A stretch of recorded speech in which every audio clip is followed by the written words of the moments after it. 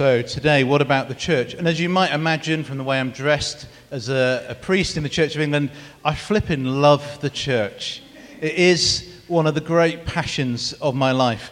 I became a Christian at university. One of my big frustrations at that point, not knowing anything about church or religion or the Bible or Jesus, was that the church was segregated into all these different denominations, and I had to choose which part because I just wanted to be part of the church. But as I grew in experience and went to different churches and found out more, I kind of fell in love with the variety and the diversity of the church. And I love Roman Catholic buildings. Something about the Catholic Church, they make their buildings beautiful for worship. Everything that the eye falls on is there to help you to worship. Anglicans don't get that at all. Anglican buildings are so cluttered with visual things. Anyone that ever put a plaque on the wall, it stays there forever, distracting you from maybe why you were there. I love the church. A year ago, I went to a church in Florida. It was a mega church. I love the mega church. When Amanda and I were first married, one of our first holidays, we went to Tunisia. We went to a secret church. It was really hard to find out where the secret church met. And we knocked on the door, and we said, "Is this where the church met?" And it was a secret church, so there wasn't like a straightforward answer. And I can't remember how we got in. I think maybe we quoted some Bible verses or something like that, just to prove like we're not the police, like we just come to church. We wanted to come to the secret church. I've loved, I used to go to like Pentecostal, like rave churches, meetings in London, like completely off the wall, meetings like you never knew when it would end. They'd be worshipping all night. I've been to silent churches where there's no music and nobody speaks for the whole of the meeting. It's a lot easier to plan a church service like that. One of my first jobs, I lived in Coventry and I sang in a robed choir, and our worship style was prayer book Catholic. And I love singing the plain song chants. If you've never heard of that, don't worry, but it's like a really old kind of music used in Lent and Advent in the build-up to Christmas. And I love learning the anthems and singing verses of Scripture and learning to literally harmonize and be in sync with the other members of the choir as we were worshipping. I helped someone once start a church in a vodka bar. I once had lunch with a prosperity preacher that owned 3 jet planes because Jesus loved him that much. I've had tourists take pictures of me in York because they think I'm the Archbishop of York. Because my office is next to the cathedral, so everyone gets that wrong. I've got a friend who once ran Alpha and then started a church meeting in a pole dancing club. I once had Holy Communion with 5 people in a phone box. I could go on. I absolutely love the church. I love its richness and diversity. I love how it's so different in England, but I love how it's so different across the world and across all the history of the church. There are so many images and pictures, ideas about the church in the New Testament, hundreds and hundreds, and I want to just pick out today just 5 that give us an idea and an understanding of what God's wonderful church is like. And the first point is this: the church is about friendship. Jesus said to his disciples at one point, I no longer call you servants, I call you friends. Isn't it amazing that Jesus might call us friends? And I love that church can be characterized by friendship. The fact that it's really hard here to start a meeting because people are chatting to friends, and if we take the dangerous move of having a break, I didn't give you a break, by the way, before some of you are so in love with your friends that you just needed to spend a bit of extra time chatting to them. But that's actually what church is about, because Jesus said our relationships together are characterized by being friends. And the word in the New Testament that describes that is the word koinonia. It's a difficult word to give its full weight to the depth of what it means. It's, for example, the word that's used to describe the marriage relationship. A depth of relationship that cuts that's deep and connected. And this koinonia love, it cuts across age and ethnicity. It cuts across your background or your culture or your personality type. In so many aspects of society, we group together with those with whom we are similar, but the church uniquely makes friends from people who are so different in every way that people can possibly become different. And one of the things we notice on Alpha when people come is that they notice the outworking of that friendship. Somebody said to me on the Alpha we were running here, I was just chatting to him and I said, "How have you found Alpha?" And he said, "It's amazing. Young people and old people are friends."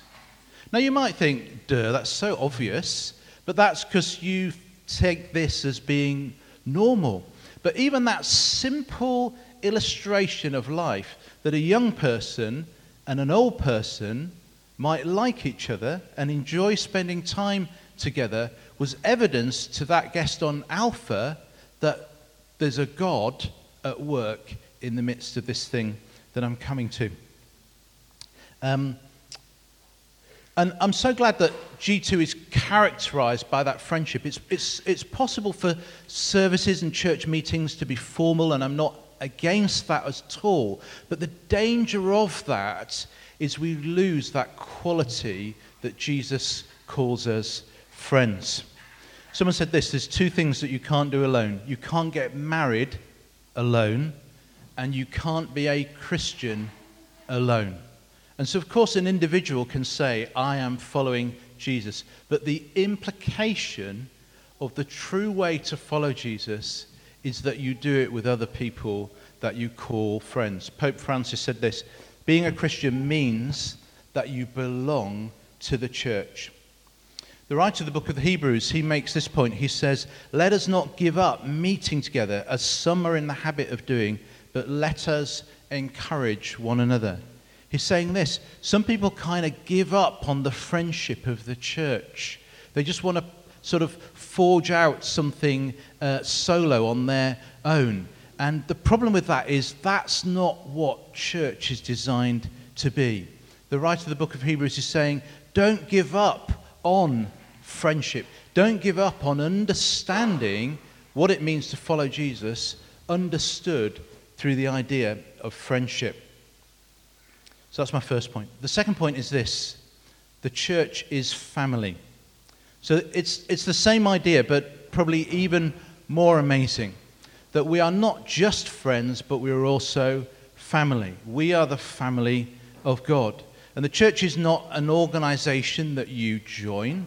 It's a family that you belong to.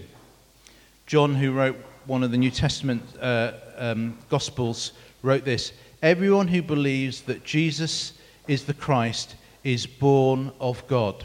In other words, you're a child of God and God is your Father. And then he goes on, and everyone who loves the Father loves his child as well.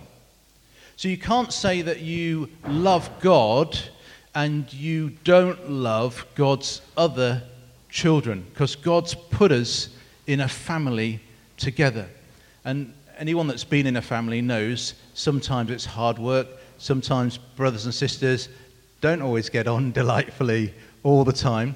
But nevertheless, being family together means that we overcome those things, that we find a way to make it work, or that we don't give up because we know at some point that will come good and we know each other. And so all the different churches that there aren't segregated. We should delight in the fact that there's variety and difference and variation in God's church. And that we're not following Jesus on our own. That other people that are following Jesus are our brothers and sisters. So have a look around you. The people next to you are your brothers and sisters. Oh, you're also British. Nobody looked. Just imagine the people that might be around you. They are your brothers and sisters, deeply committed to you. And again, people that come on Alpha notice this. They notice the message that's writ in our lives and how we live them often more powerfully than the message that's spoken and said to them from the front. My third point is this: the church is home. And I love the church because this other word that's used in the New Testament describes church as home. In the Old Testament, the physical temple was God's home. God was said to literally dwell within the inner part of the sanctuary of the temple. In the New Testament, God's dwelling place is within the people that follow him, within the body of his church. So not a building, but we as people are the home of God, the place where God wants to make his home. Paul the Apostle says this: "You are a holy temple. You are being built together to become a dwelling in which God lives by his Holy Spirit." Jesus said this: "Wherever 2 or 3 are gathered in my name, there I am in the midst."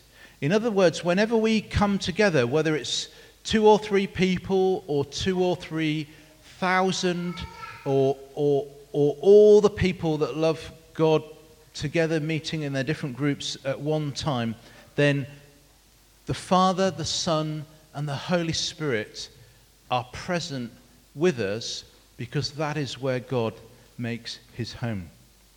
And that's incredible. And sometimes people walk into a meeting, a prayer meeting, a worship meeting, a church meeting, a big meeting, a small meeting, and they notice something that's powerful. They notice something that's in the atmosphere. And if people don't have a church background, often they don't have words to describe it. So they'll just, it's just like there was an atmosphere, or there was a spirit, or there was a feeling in the room. What they're perceiving, what they're sensing, is that God is tangibly, evidently present when his church gathers. We might feel that when we're worshiping, but we might feel that when we're silent, when we're listening to God, when we're speaking with friends, when we're praying for one another. In any way in which the church acts together, then God is there making his home.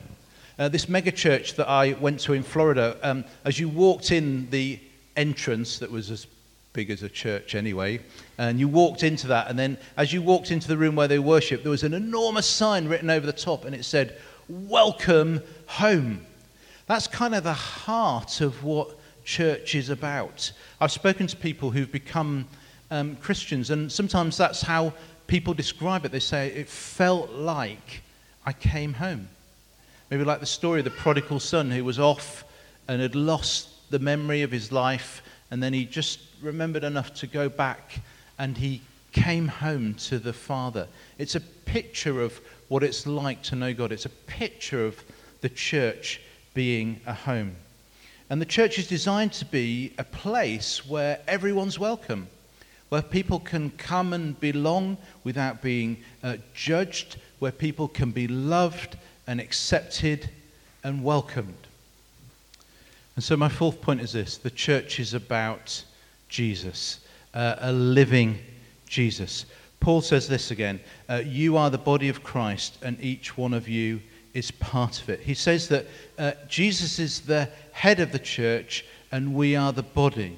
So together, the head and the body, we make Jesus in the world. This is how Jesus is made known to the world.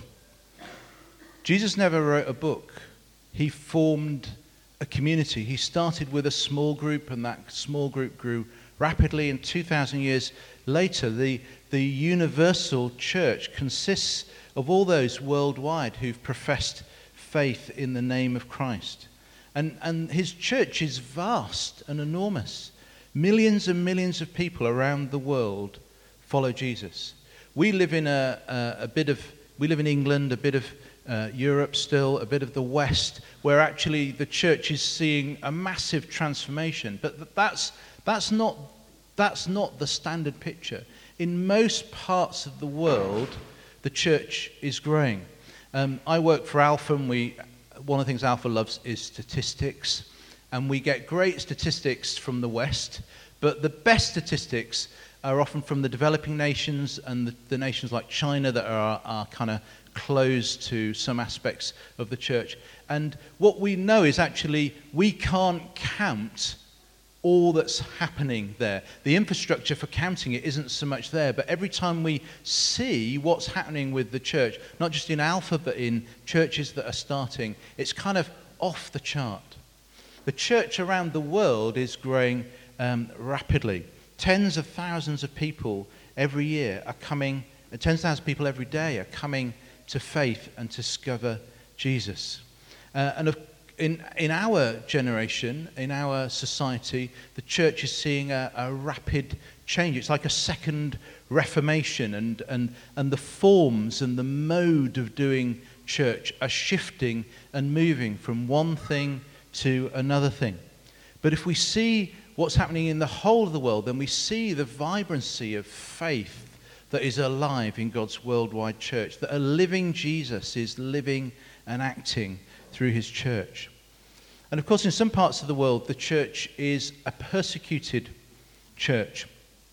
Probably for many of us, the most persecution we might get is people think it's a bit weird that you go to church on Sunday. That's a first world problem. That's as hard as it might get. I got a funny look from someone on the bus coming in this afternoon. That's my level of persecution. But in some countries, our brothers and sisters love Jesus to the extent that they may be asked to lay down their lives for him. In fact, it's said that in the last 100 years, more Christians have been martyred for their faith than in all the nearly 2,000 years that preceded that. And perhaps it's not so surprising that usually in the places where people are persecuted for their faith, often that's the places in the world where the church is so vibrant or often growing the fastest altogether. And I've come to love all the different parts of the church. I love G2. We have a very distinctive form of church here, but let me just make a confession. It's not the only mode of church that I love. Every now and again I sneak into York Minster for choral evensong because I love it. And I love opportunities sometimes when I'm traveling just to go to other churches, other groups that work in different ways. I love the fact that we do have the Catholics and the Methodists and the Baptists and the Anglicans and the Salvation Army and the Orthodox and then the Greek Orthodox and the Russian Orthodox and the other Orthodox and all the different flavors, hundreds and hundreds of different expressions and forms of people just loving Jesus. And the key for all that variety is just that we are united, that we're happy to be named as family together, that the church down the road are our brothers, our sisters, our cousins in Christ. And we need one another because we haven't got all the truth. No one's got all the truth. I haven't got all the truth. You haven't got all the truth. No one can have all the truth. So we need one another. And the church in any city, in any country, any point in time is like a mosaic, and different bits will hold different key parts of the picture of who Jesus is. The full picture is only probably knowable if you put all the bits together to see them all in one. And Jesus prayed, of course, that the church would be characterized by unity. He said, I pray that they may be one in order that the world will believe. I read a stat recently, just a few random stats. Did you know that the UK churches provide more than half of the toddler and parent groups? The church has the biggest network of debt counsellors. It has one of the biggest networks of people who offer counselling for free. The church feeds hundreds of thousands of people every year. The church has its expression in our society. And the last point is this. I love the church because it's summarized by the word love. And perhaps that's the most important word to choose. Jesus sums up what the church is about, but love sums up the heart of what the church is about. And when Paul writes one of his letters, he says this: Husbands, love your wives just as Christ loved the church and gave himself up for her. And then he goes on to talk about marriage, but then he says, actually, I'm not talking about marriage. This is a profound mystery. I'm talking about Christ and the church. And so he's saying, look, marriage is just like a tangible human picture, an expression of something amazing and beautiful and profound, the relationship between Christ and the church. And marriage might be a helpful analogy. Marriage is an institution. But if you take it as an analogy, if you just have a marriage as an institution but no love, then it's dry and it's dead. If you just have love without the commitment, without the institution, the formality, then it's a bit random, it's a bit unstable. But if you bring together the love and the institution, the framework, then you have something that has the potential to be powerful. And the same is true with the church. I wonder if I can ask you, where are you going to be in your relationship with Jesus long term? And my advice to you is, wherever that is, the outworking of that will be about being part of a church. Jesus loves you and he died for you, but he's called you to be connected to other people who have the same connection with him, so that you can work that out and discover it together. Mother Teresa said this: you can do what I cannot do, I can do what you cannot do, together we can do great things. I'm going to give you a couple of minutes to talk to the people next to you, and there's a question on the screen. Why are you part of a church? Either this church maybe, but why are you part of church? Why do you come to church? Why have you made that choice? Why next week will you be part of a church? So shuffle your chairs around if you want to. You've got a couple of minutes. Say hi to the people you're talking to, and let's talk about that before we end in worship.